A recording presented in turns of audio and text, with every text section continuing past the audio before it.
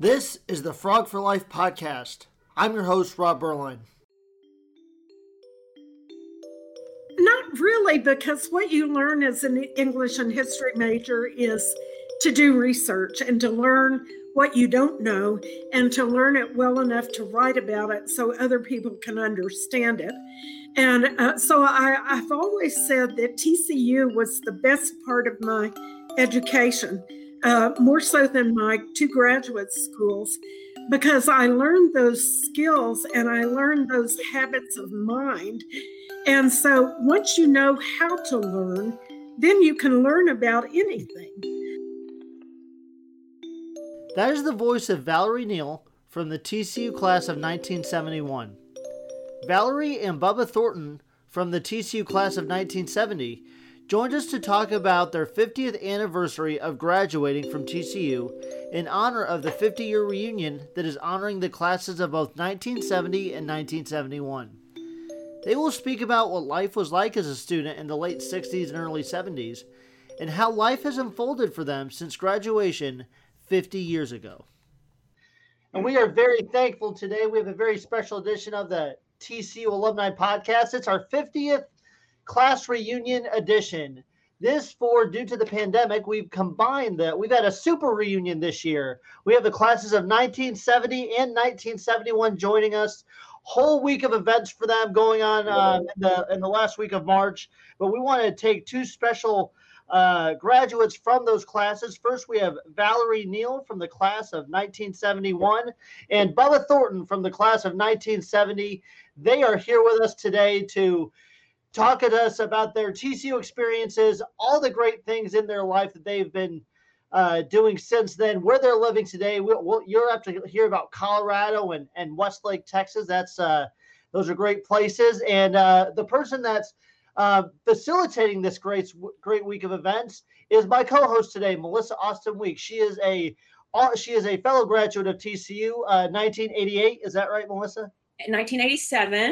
1987. Yep. Melissa, she has put in so much work. She does our women's network. She does 50th reunion. She does the Hispanic Alumni Alliance. So pretty much if you're a graduate of TCU, you've probably talked to Melissa at some point. She was also a graduate of the Harris College of Nursing. So she has all the medical. So she's who I go to with all this COVID questions. So yeah. Melissa, thank you for joining us today. And thank you for hosting this great week of events. Sure, Rob. I am so excited to be here. The 50th reunion is an annual event. We host it every year. Pre-COVID, we hosted it every year in May in conjunction with spring commencement. So COVID, unfortunately, had to cancel Bubba's class reunion, which was in 2020. And this year, the class of 1971 said, we don't want to cancel. We still want to have the reunion. If it means we have to do virtual, let's do it. And we'll invite the class of 70 to host with us. And so we're bringing two great classes together for one milestone reunion. And this is great that we have all four of us in the same room. We're all in different locations. We're in 3 different states. I mean, this is fantastic. And they're going to be, their reunion is actually, well, they're doing 3 things. They're Wednesday, March the 24th. They're going to have a virtual tour of campus.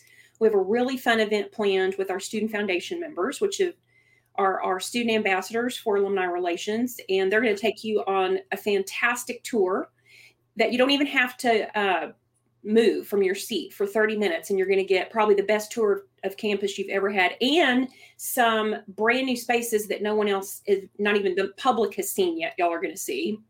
And that will be followed by a panel with some students to share with some things that happened maybe when y'all were students. Like Valerie told me, the cues for freshmen that like girls weren't allowed to wear pants, or wear slacks on campus. Maybe we'll get into that in our conversation today. And kind of what it was like to be a student in the 70s versus what it's like to be a student today. So that's going to be on Wednesday, the 24th. Thursday, the 25th, Rob is helping me with a fantastic virtual event that we'll be hosting on Alumni Worldwide Facebook, 70s Trivia.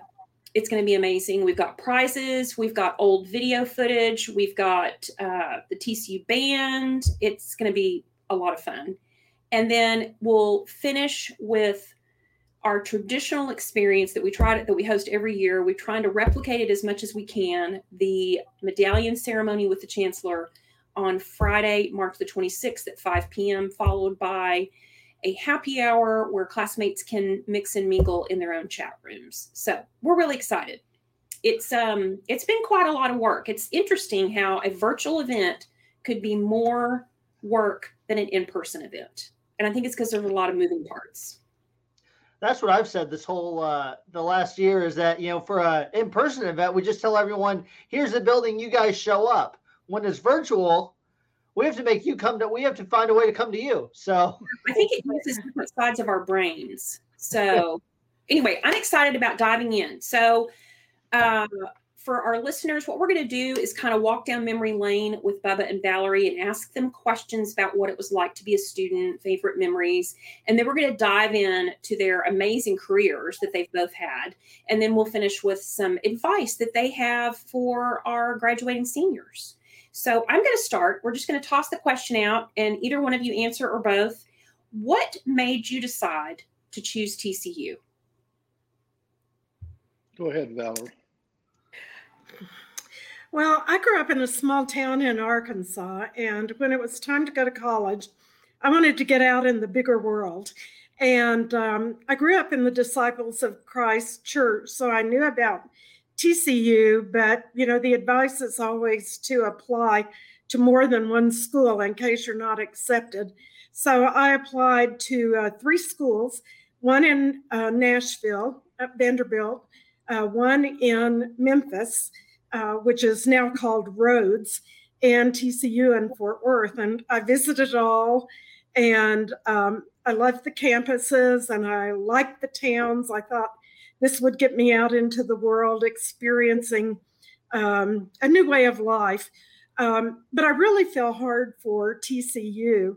And when I was visiting there, I happened to have an opportunity to meet the chancellor, who was Chancellor Maude at the time. And he was just a prince of a man, just a wonderful human being. And he spent, 20 minutes or so just chatting with me about what my interests were and what I was hoping my college experience would be like. And at the end of the visit, he kind of shook my hand and he said, I really hope you'll consider TCU. And I said, well, I definitely am. I thought the campus was beautiful. I liked the feel of Fort Worth and everything. And I was so touched and impressed that the head of the entire university would spend a few minutes with me and essentially personally invite me to apply. So that made a big impression. And I heard from the other 2 schools first, and I was on pins and needles waiting to hear from TCU. And when I heard from TCU, I had an acceptance plus a very nice scholarship offer, which was a National Merit Scholarship I had been competing for independent of applying for specific scholarships at specific schools. And with the National Merit, it was specifically linked to TCU. So that made the decision irrevocable at that point. And another reason I was interested in TCU was it had an honors program at the time, and I really wanted to be challenged, and I liked the idea of an honors program. So I declined to the other 2 universities and happily came to TCU and loved every minute of it. That's great. And I think a lot of students say the reason they selected TCU was because of the personal touch. Either it was a faculty member or the chancellor or an administrator or a student or a staff member that stopped and made a difference. I love to hear those stories. Bubba, what about you? What made you decide to choose TCU? Well, there's absolutely no doubt about the personal relationships that I had at the university. Obviously, really had a different route than Valerie. National Merit Scholar was not in my resume. And I had two men in my hometown, Coach Thetford and a man named Mr. Swansea, who wrote Abe Martin endlessly letters about this little kid from Keller, Texas. And trust me, there wasn't a scholarship at home for me to go to college. And so as it worked out, at the end of my senior year, Don Jackson showed up at Keller High School and had a scholarship for Bubba Thornton. And it was really a dream for my family. My father had become paralyzed in 1954 with a major stroke. He was a North Side guy, and the whole family lived out there in the North Side. And so to have one of the family get to go to TCU, that was a huge, huge honor. Mm-hmm. And so for me, it was a first. And for my family, the Thornton family on the North Side and the Piper family in Diamond Hill, I was going to be one of the first siblings to go to college. And I had a couple of girl cousins. And that's what was so wonderful about where we were in our time, because we were going to get to change everything in one generation for our families. So it was an exciting time for me, but then I had to add a little drama. Okay. I'm working in a meat packing company at the loading docks, and the phone rings and they say, "Hey, Bubba, come over here. Abe Martin wants to talk to you." So I go over, and Abe says, "Bubba, we need your SAT or ACT scores." Uh-oh. I didn't know what they were. Okay. I really, in high school, probably hadn't been prepared to go to college. And so he said, "Don't panic, hang on, be patient. I'm going to call you back tomorrow." So I go home and I tell my parents, and it's, it was a tough evening. Yeah. Next day, Abe Martin called me and he said, "Bubba, I've called this place down in Corsicana, Texas. And if you'll go down there for 2 years and do what you're supposed to do, I'll bring you back." And I said, what? I mean, in 1965, you wanted to be in school for sure. Absolutely wanted to be in school. But I wanted to play ball. And so I got Daddy in the truck, and he knew how to get to Corsicana, and we went down there, and it was Navarra Junior College. And so my life moved to Corsicana. I didn't even know where it was at. And I did the things that Coach Martin wanted me to do, and I didn't hear from him not one time, or a person from TCU one time. I'm starting to get calls from other universities about coming there. And the week I graduated, Coach Martin called and said, "Be at the Letterman's room on this date and get ready to go." Wow. And so Abe Martin is my lifeline. Gosh.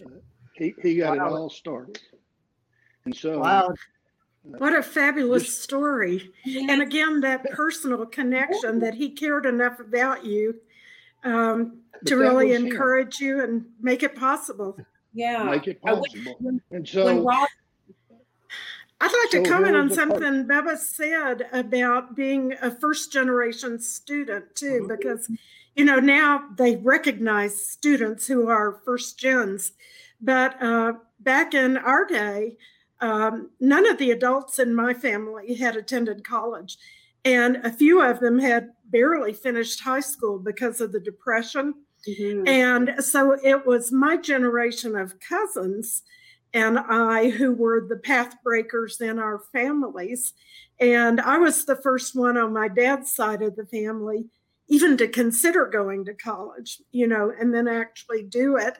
On my mom's side of the family, I had 3 other cousins who were older than I, and they broke that path too. But, we were all really the first generation who could even contemplate going to college because of the circumstances of our parents having grown up in the Depression and having to go to work right away. Mm-hmm. Mm-hmm. My sister, or to war, having to go into World War II. My sister is from your class, Valerie Paula Reeves, and she was first generation because my dad was a Army Air Corps pilot, and my mom and dad got married right when he got home from the war. So college was not in college wasn't in a lot of people's lives at that time. So, but I love hearing, because we're going to move on to Rob's question, but I love hearing how you both had a very personal experience from someone that was associated with TCU. That's a common theme right there that I love to hear. Okay, Rob. And so and again, that personal touch, I know myself, I was not fortunate enough to have that personal touch. I had a great experience when I was talking to everyone at TCU, but the chancellor and athletic director and football coach did not give me personal invitations to come to the university. So I'd imagine that, when you have someone, whether it be in 1965 or 2015, if the head of the university, the head of the athletic department says, we want you to come to this school, you've really got, what you think this student experience is going to be like, wow, this really important person wants me. So how did the TCU experience, maybe live up to the hype of, quote unquote, your recruitment and generous scholarship offers? Totally. In fact, for me, I think it exceeded even what I had hoped. For the whole 4 years there, I always felt that my faculty members were accessible, certainly during office hours, but just to linger around after class and talk. There was a tradition at the time in the honors program of faculty firesides, where faculty would invite 10 or so students to their house for a discussion of a topic of interest, or maybe you would have read a book in advance and have a discussion about that. The faculty were clearly very committed to our education, and there was never an instance where they didn't know your name and they didn't address you when you were on campus. And then the student body, I thought, were wonderful. At the time, diversity wasn't a catchword, but I thought the campus there was diverse just because Texas is such a huge place and people were there from all over Texas and from almost every other state. And as an out-of-state student and the only one from my hometown to come to TCU, I always felt very at home and welcome there, never felt like a stranger. And then the other thing is the staff were just terrific too. If you stop by the registrar's office, or if you stop by any of the offices in Sadler Hall or something, people always gave you the time of day. They found out what you needed. They helped you. You were never brushed aside as just a bothersome student.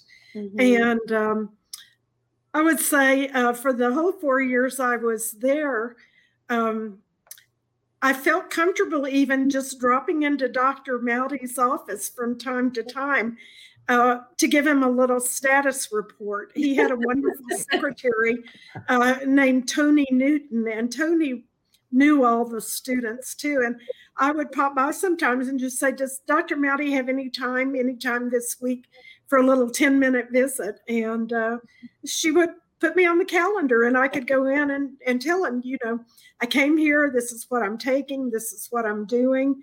and just maintain that relationship with him. Wow. I want to come back to that because I want to ask about what his office looked like and all that. So we'll come back to that because I want to hear. You were not only were you a student, but you were also a student athlete doing 2 sports. So what was the general student experience like, and then what was it like also trying to be a student athlete? Well, I loved being at the university. You were very visible to not just the student body, but to the faculty and to the administration. And they're always would put you to ease. It was like you didn't sweat the small stuff. Just worry about the big stuff because they had everything else covered for you. And the 2 sport deal, that's what I did. And the faculty, Dr. Standiford, Dr. Prowse, and some of those guys, Dr. Dorman in the religion department was part of the athletic council. They took personal interest in us. And I think that's kind of my success is the people that's been involved with me and been around me through this incredible journey that I've been on. And so I got a little bit from each one of them. And sometimes it would just be totally off the wall of what they might ask you to do or what was going on in your life. Or Miss Planick, the music teacher, she loved to bake. And we had an egg place out in Keller that they let the chickens out in the garden. So the eggs were really yellow and you couldn't buy. So I needed to bring her 2 dozen eggs when I went home. So I had those kind of relationships. And in the athletic department, we had a little deal with some beanies that those freshmen had to wear. Thank God I wasn't a freshman until you won the first game. And of course, traditions change and things move forward. But it was a really an important time to get to know people and to know who you wanted to put in your circle, because that was a circle that you were going to depend on not only while you were there, but later in life.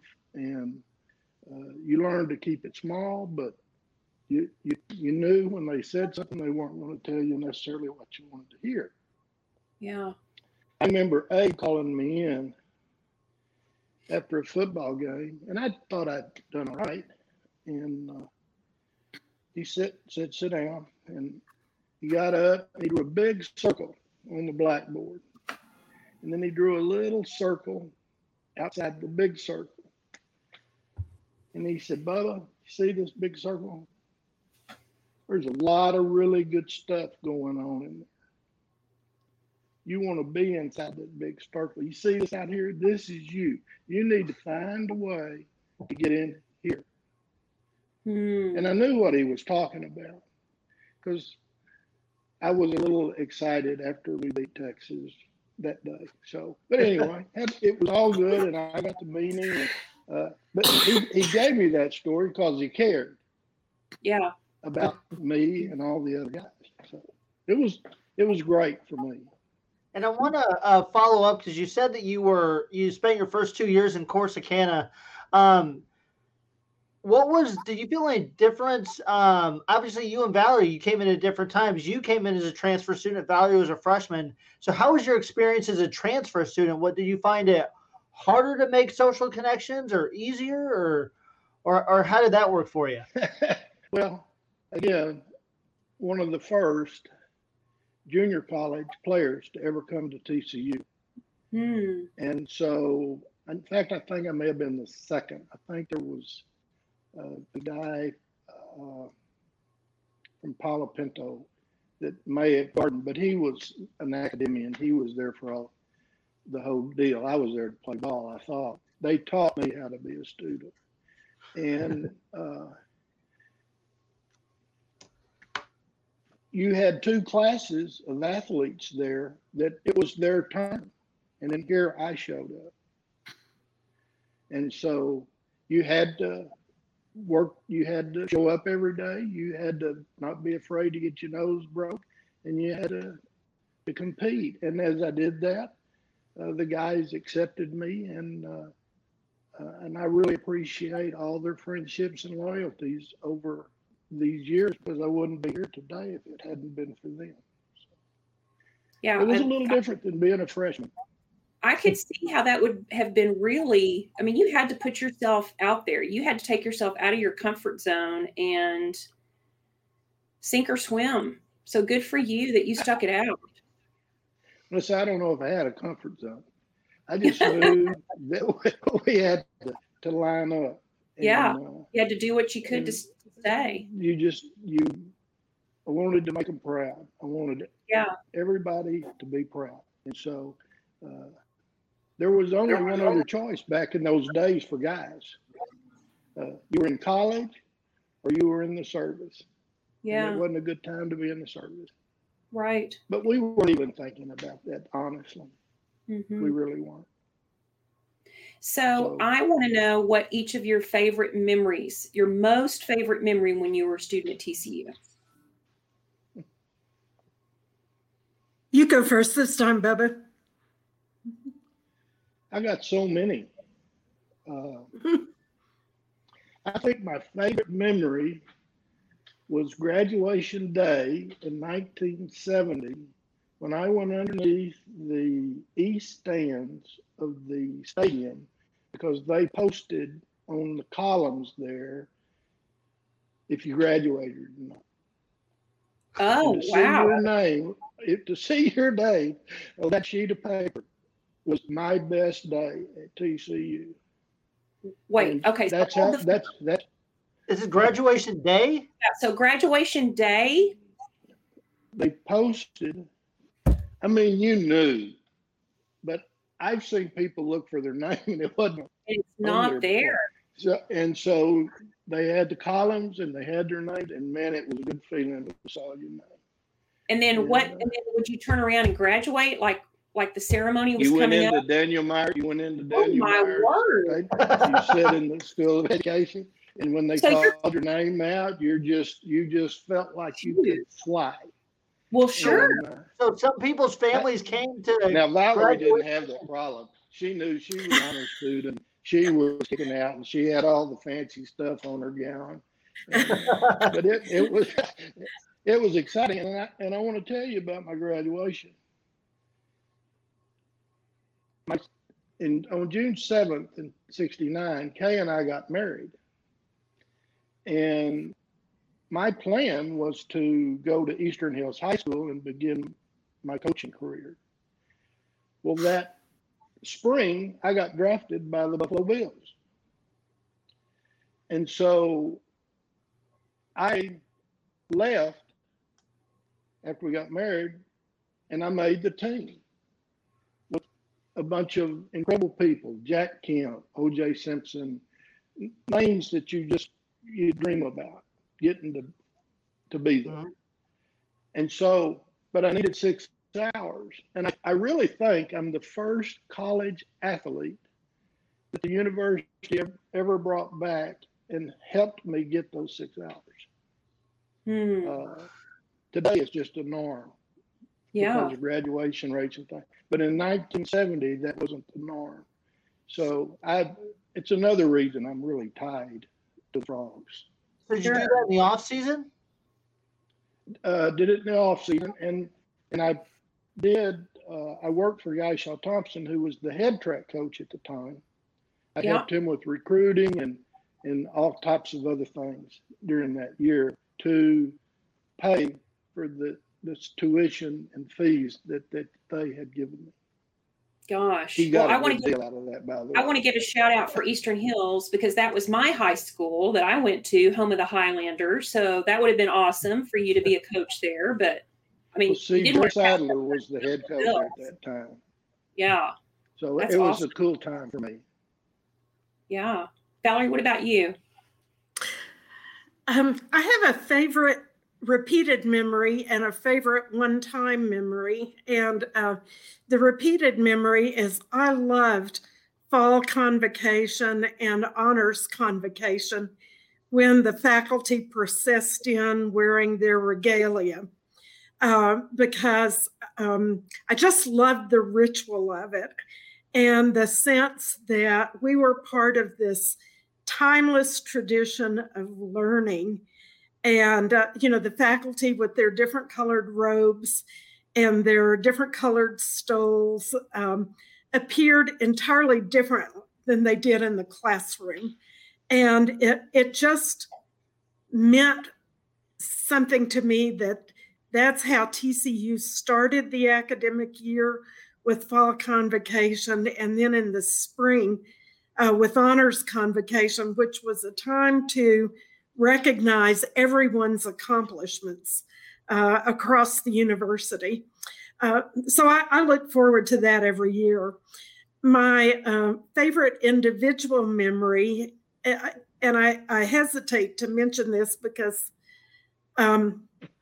it caught me by surprise, so I don't want it to seem that I'm boastful. Okay, it was a surprise to me. But like Bubba, it was commencement. And, your name is called and you walk up the steps to the stage, and the dean of your college hands you your diploma. And then you walk across the stage and shake hands with the chancellor, and then you exit the stage.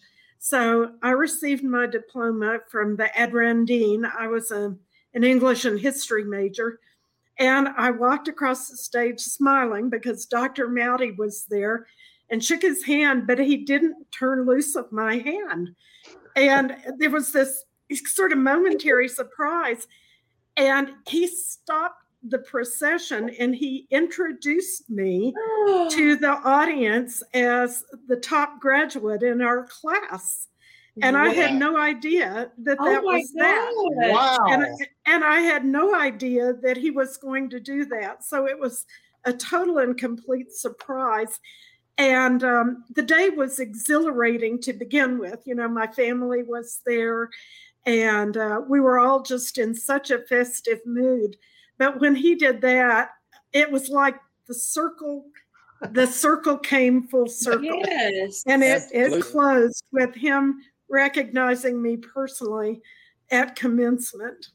And I think it brought tears to my parents' eyes, and it left me in such shock that I'm surprised I didn't tumble off the stage as I left. But it was definitely a very special moment.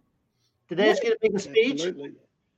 I didn't have to give a speech, no. What a great story, though, that it, like you said, it came full circle from that handshake of a random gentleman that you had no idea when you shook his hand until he told you that he was Chancellor Mowdy, to your last experience as an undergraduate was shaking his hand to say goodbye. Oh, my gosh. Uh-huh. Wow. I love that. Thank you. That's a great memory. Those are two great memories. Your lives were just touched by incredible people. I think so. Yeah. And, the ones we've mentioned were ones among many, wouldn't you say, Bubba? Mm-hmm. Yeah. I mean, I could name off probably 15 faculty members easily who made a huge impression on me. Mm-hmm. And Bubba, you touched on it earlier when you said Abe Martin brought you in his office after the UT game. I understand you ran back a punt in Austin to beat Texas. It would be the last time TCU beat Texas from 1967 until 1992. Oh my gosh! So, do you still remember the play? And how was it like after you did it? If you still remember the play, I'd love to hear about it. Yes, tell us. It was really a beautiful Saturday day. The sky was clear. And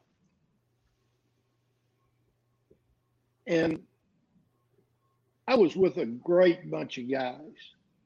I remember the ride down Austin and warming up for the game, and their band came out, and it looked like it never was going to stop coming out.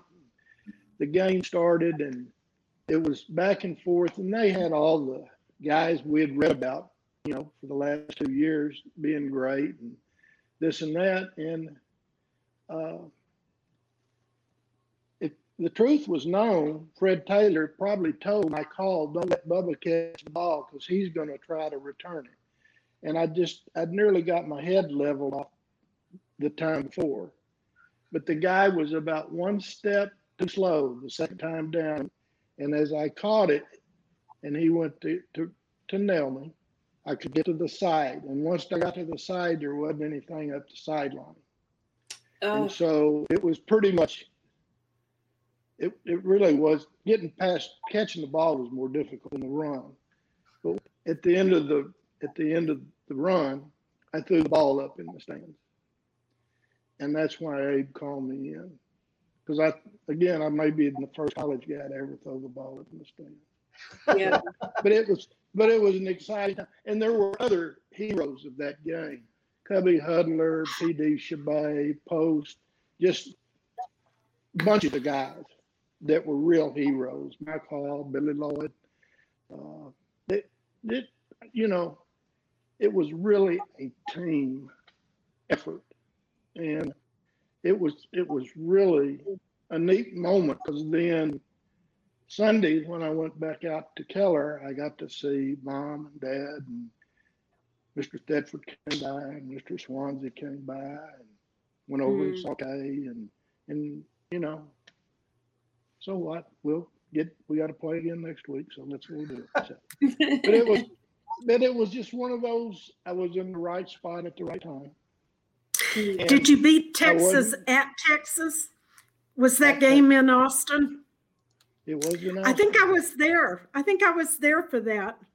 Do you remember that play, Valerie? I don't remember that play specifically, but I remember riding a bus down to Austin, a student bus, and we were so excited to win because they had to turn the lights on the tower, the color of the team that beat them. And so as we left Austin, the campus tower was purple, and that was so exciting. I don't remember that, Valerie. That was cool. I've worked down here for 18 years. I don't know if you might have had a little lemonade or something going back. I don't know. I was a teetotaler. I didn't drink in college, but no, that was their tradition back then. That if Texas won, they flooded the tower light with orange. But if the other team won, they had to flood the tower with that team's color. Mm-hmm. And I remember seeing that purple tower and being so proud. So when you're running the ball back, obviously there's 100,000 stadium. You're focused on scoring, but at any point does it get into your mind, I'm about to run a punt back to win the game versus UT in Austin with 100,000 people that are going to be really mad when I cross this end zone? It was the game. It was. I don't know. I knew it was important. We needed to do well.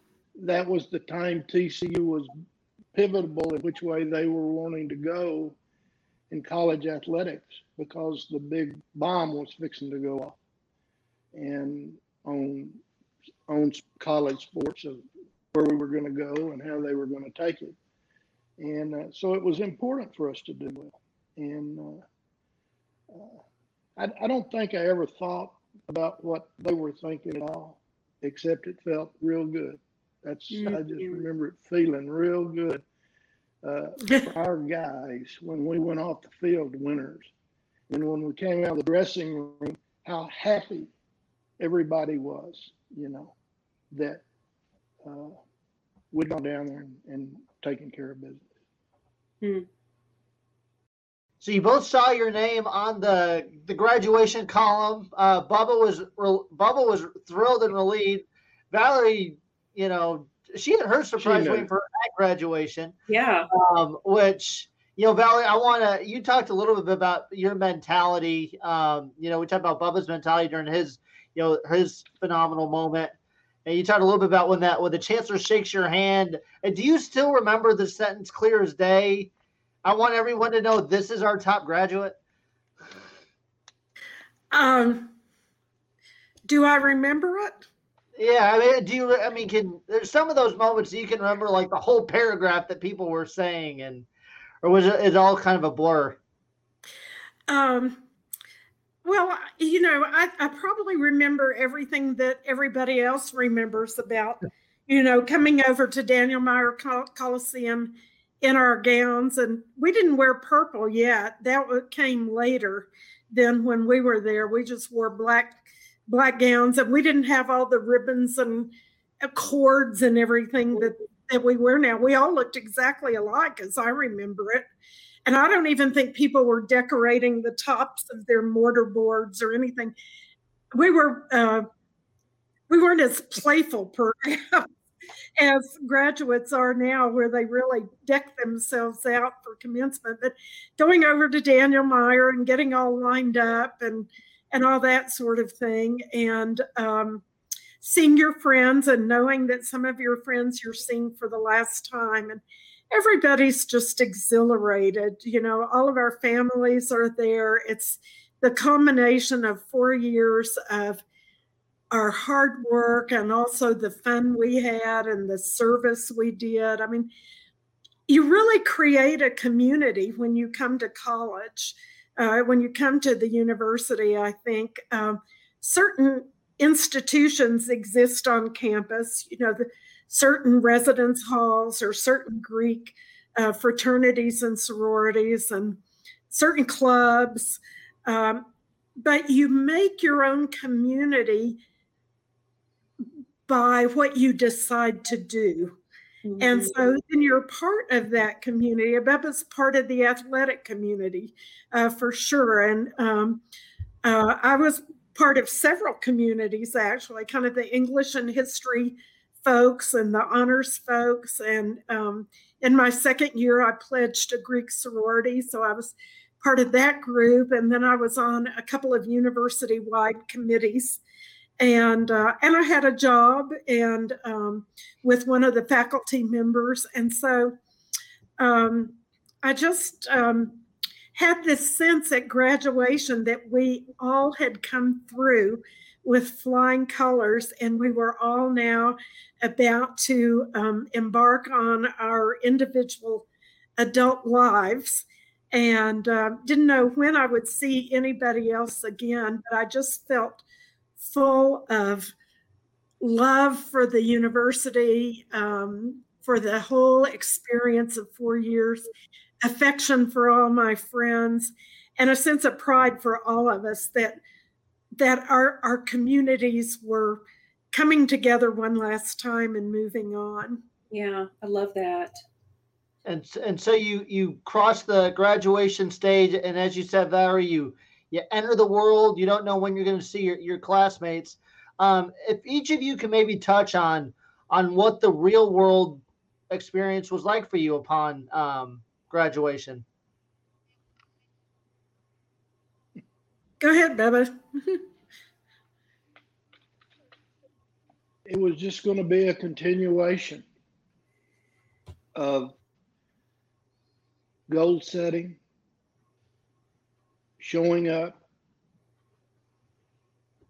having been prepared to do certain things to move forward. And as I moved forward, listen, keep the good information, throw the bad away.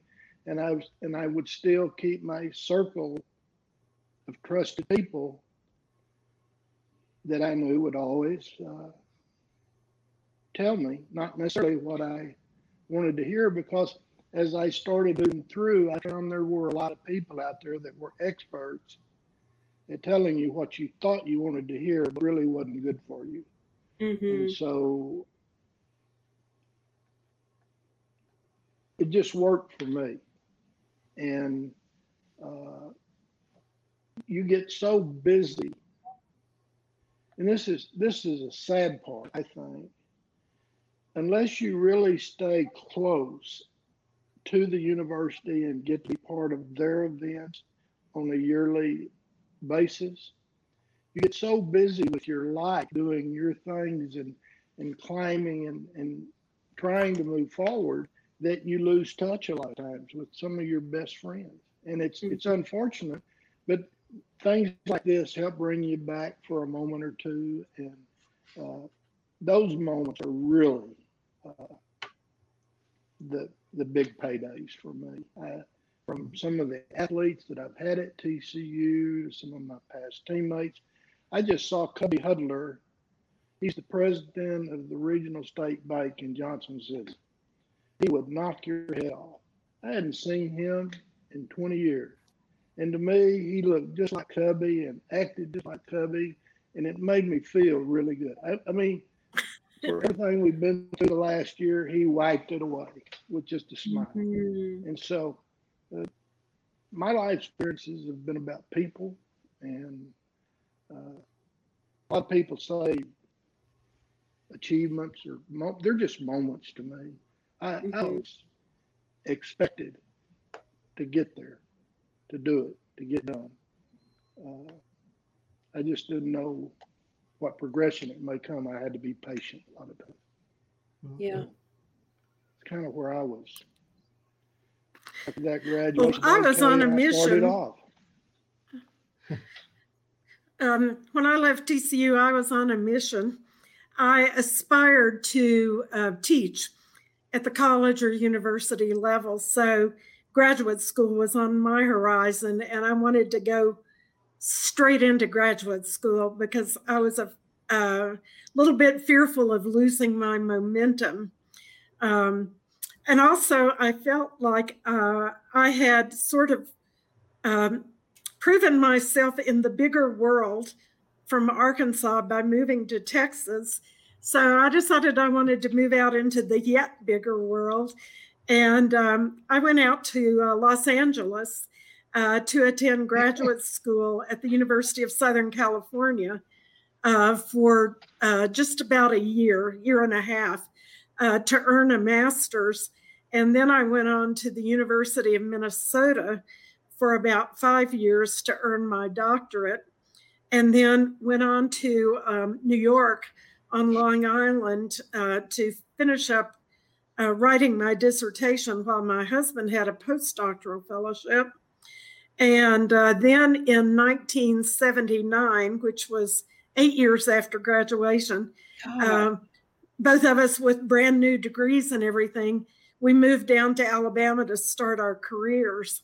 And so I was kind of an itinerant for the decade after graduation, still in school the whole time, taking classes, teaching freshman English at the University of Minnesota to earn my keep, and teaching some other courses now and then to learn the craft of being a professor, and ended up coming down to Alabama to Huntsville, where my husband got a job first. And I had a brand new baby, so I wasn't in a rush to get a job right away. But after a year down there, I started working with NASA. And yeah, it makes no sense, right? Okay, so let's stop for a second. In 10 years, you got your master's degree, your PhD, got married, had a baby, and then, oh, by the way, NASA calls one day and says, would you like a job? So it doesn't happen to many people.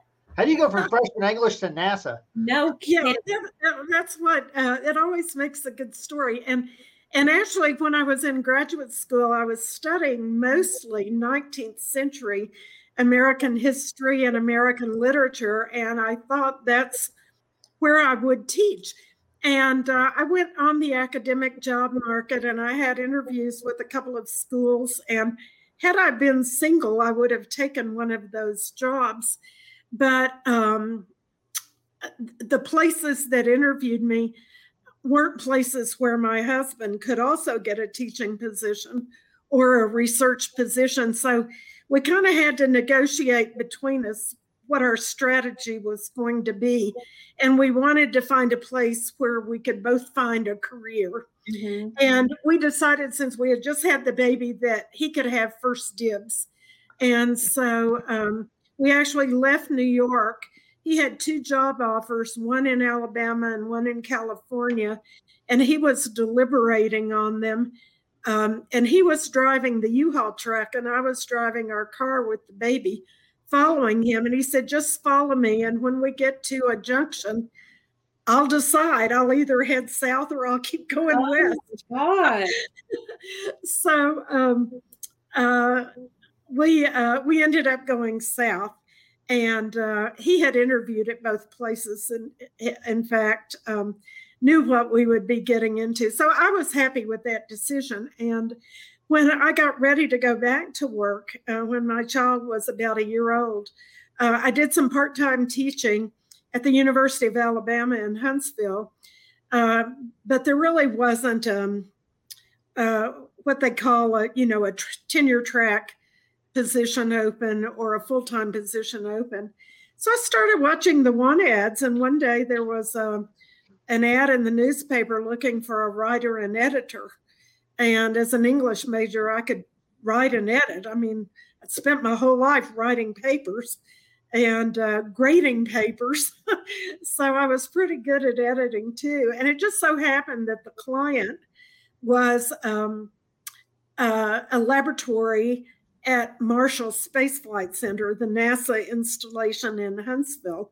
And so they hired me, and that was the start of a 10-year career as a writer and editor for NASA. The space shuttle era was just starting. I was hired in 1980, and the first shuttle flight was 1981. And some of the shuttle missions were designated as scientific research missions. Others were to deploy satellites or to fly things for the Department of Defense. But the research missions were really interesting, and it was that office that wanted somebody to write about those missions and help the press understand how the shuttle could be used as a laboratory, a kind of a space station before there was a full-time space station. So that's what I did for 10 years. And I kind of moved up from, moved out from shuttle missions to the Hubble Space Telescope was being built at the time, and everybody was gearing up for what a fabulous observatory it would be. So I did some work with the Astrophysics Division, writing about the Hubble Space Telescope and some of the other observatories that were coming along. And then I got involved with Johnson Space Center in Texas. They were running a series of life science missions where the crew members were actually doing life science experiments on themselves and also on laboratory animals and plants and other things.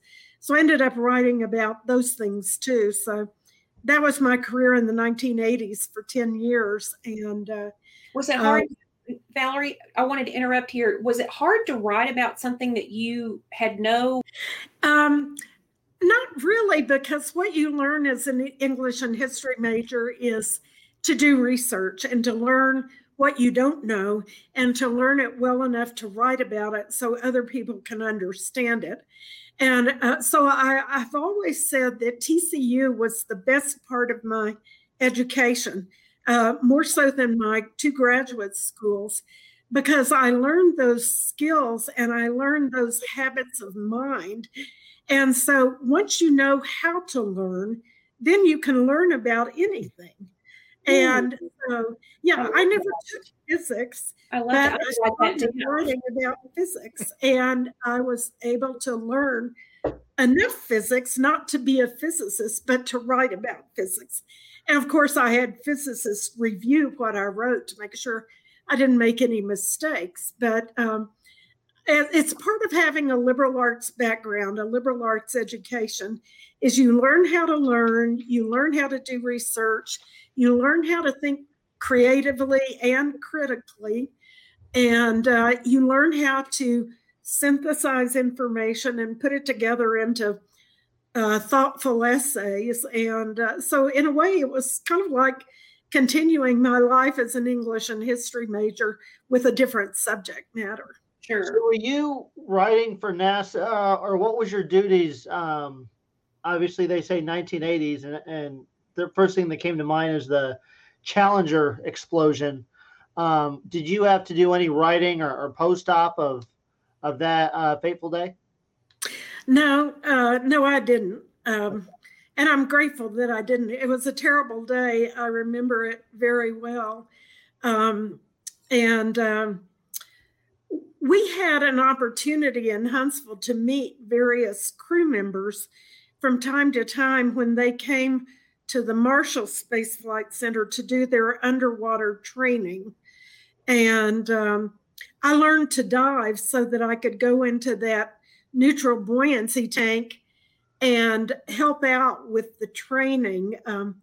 As a writer, I started keeping notes from those test exercises they did, and sometimes being the test conductor, just reading out the instructions to them over the microphone that they could hear in their helmet. But eventually my boss suggested that I take diving so I could get in the tank also and be a helper. And so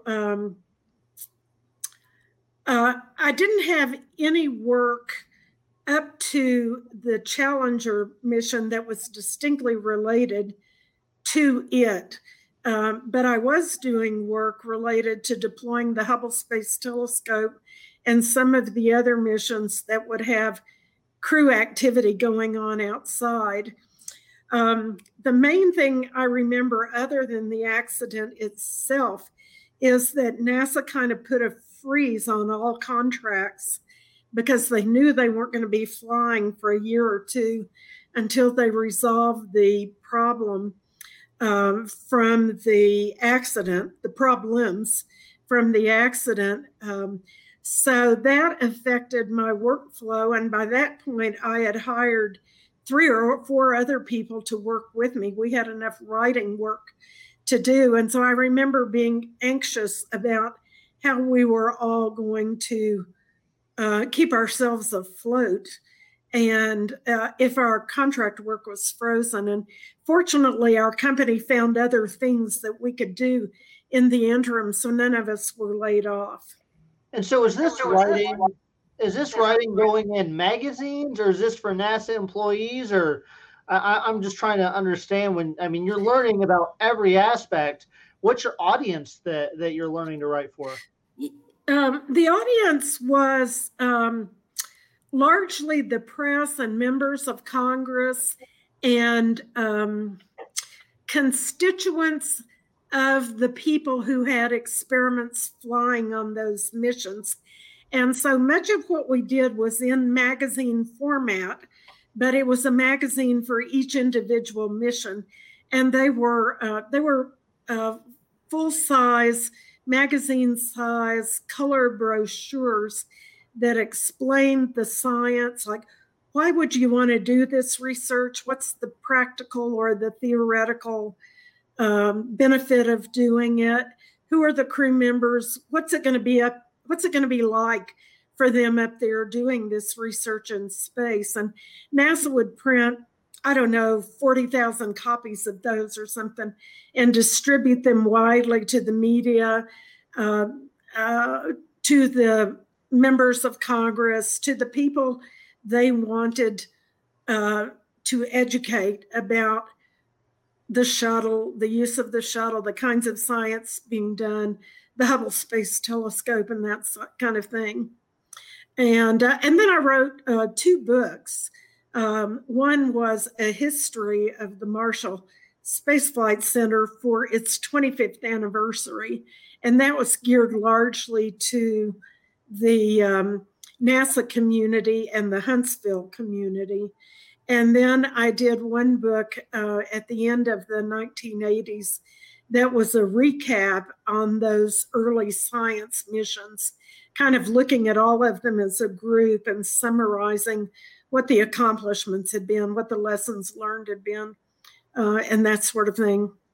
And all of that work then prepared me for my next job. But I've talked enough. I think Bubba needs to chime in here about his career path. Yeah, I want to hear what happened to him after you got your Buffalo Bills job. Yeah. O.J. Simpson. Well, you know, I was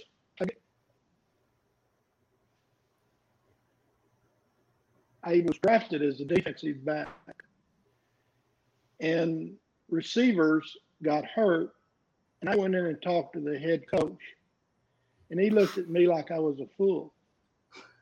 Well, the next day at practice, we had a scrimmage, and he called me over, and he said, "Run this pass play."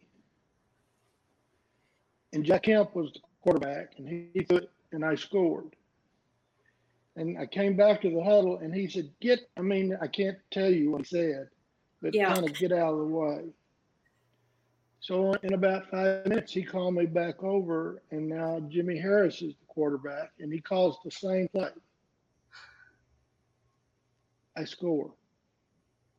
I come back to the huddle. He says, even more explicitly, get out of the way. So now he calls me in the huddle for the third time. Bandera is the quarterback, calls the same play, and I score. Now I've got all the defensive backs wanting to kill me. And I don't know where I am because I'm getting explicit information when I come back to the huddle. And so the receiver coach, Miller, comes over and he said, "You're going to move to offense tomorrow." Well, as it worked out, Bill Enyart, O.J. Simpson, Jimmy Harris, and myself were all rookies.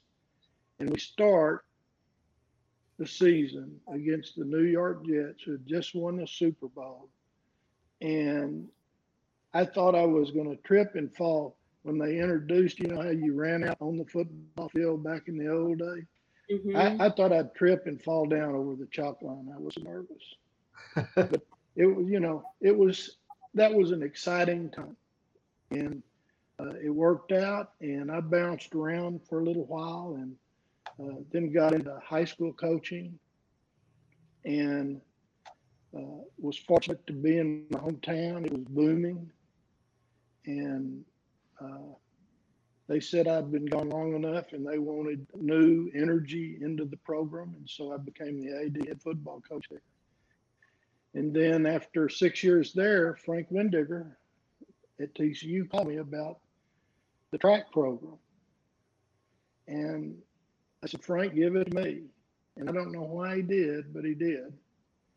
And that was the start of the Flying Frogs and world records and national championships and collegiate records and great athletes, Raymond Stewart, Ratio Porter, Greg Schiller, Roscoe Tatum, Keith Burnett, Philip Epps, James Maness. I mean, there's been 442 All-American honors that I've got to be part of, and records and journeys. And so after 13 years at TCU, the Lost Dodge called at Austin and offered me to come down here and have all this fun here for 18 years. And in the process, an assistant Olympic staff position in 2000 in Australia. I was the head coach for the States in Beijing and the head coach for the United States at the World Championships in Paris. And still just a guy from Keller, Texas, you know. Had good people around me, and I hope I've shared all those moments with them. And it's just been a great journey. And then I look at all the guys and women that have performed for me. We started a really legit program at TCU for the women. And, you know, I think about how they had to line up. And it was tough because we were going against some really big programs. Beverly McDonald, Lisa Ford, Sonia. I mean, I think about them, and Rebecca Allison and coaches that helped me there, John McKenzie, Ken Garland, Gary Peacock. We weren't making $6 million a year. So It was just great moments, and I'll never forget. We'd been to the Penn Relays, and we'd set a world best in the 4x2. And on the New York Times, on the front page of the New York Times, it says Flying Frogs set world best. And Chancellor Tucker came down the track in his robe, in his house shoes, Sunday, because we'd always get back and go up there and loosen up from the plane ride. And he said, it took my track team. I've been waiting all these years to get on the front page of the New York Times. And here's my Flying Frogs. Did it for us. Wow. But I've often said that I could not have planned my career. You know, the good luck I had along the way, the things that happened, kind of being in the right place at the right time, or having somebody make an offer that, you know, I never anticipated. Do you kind of feel the same way about your career, that if you had planned, that you couldn't have planned it the way it turned out? I may not have planned it, but I wanted it. I really wanted it. And you got it. I cherish my moments at TCU, but I wanted to be the head coach at the University of Texas. And as I became involved in track and field, I could see how my path might allow me to represent the United States and be part of that, and have the memories with those different athletes, and to get to know different people in the sport. And you never knew where the next person might come that would affect your life. And but my deal was always patience. If you got a little scared, don't be afraid to take the first step. You got to take that step forward and show up. And so you actually, that advice you just shared is exactly what you did in order to be able to be a TCU student, you know? So you put your faith in Abe Martin. Yes. About the fact that he said, go to junior college, get 2 years of experience, and I promise I'll bring you back. And you took that leap of faith, and you wanted it. So, wow, that's very powerful. Well, and I always felt that in my career, I was kind of putting one foot in front of the other. You know, I went on to a master's degree and on to a PhD. But once I got through that, I felt my career was a matter of going off to the end of the high diving board and taking a leap. You know, can I do this job? Can I do this for NASA? And then after I left NASA, I had an opportunity to go to Washington, D.C. and work at the Smithsonian. And I thought, you know, can I really do this? Am I capable enough to do this? And the image that came to my mind is going out to the end of the diving board and just doing it. And if you don't, you'll always wonder if you could have, and you may regret not having taken that leap. And so when I talk to students, I try to remind them of that. Yeah, Bubba, go ahead. You will regret not taking that step forward. I've seen it with athletes and people that I've been involved with. Very secure here, but if you took the step, it may have opened up a whole universe for you. And then they'll talk about it later in life. You know, nice thing about my life experiences, I can have a beer with the guys now, and it's amazing how good they have really gotten over the years. But it was to take the step, to think about, I mean, TCU athletes from all over this fantastic state we live in, and how they brought that together and made it work, and it's working. And I got to be a little small part of it. Mm. I look back at my journey. Today is my birthday. This is my 74th year of a journey that still is just going on. You know? Mhm. Like literally, like today really is your birthday? Yes, it is my birthday. Well, happy birthday, Bubba. No, I try not to remember them, but Kay reminded me today, it's nice to have them. Sure. And you know they're coming. That's what my husband always Right. says. I like to have them. I like to know that I am having a birthday. So, well, happy birthday. I guess we probably are time. It's time to wrap up. But I want us to make sure. I want y'all to think about graduating seniors. And what is your one message that you would want them to hear as they walk across the stage and start their new beginning? For me, I would say find the thing you love and spend your life doing that. And if you didn't find it yet at TCU, there's still time to find it.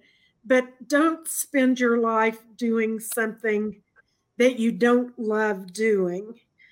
Find whatever it is that's your passion and do that.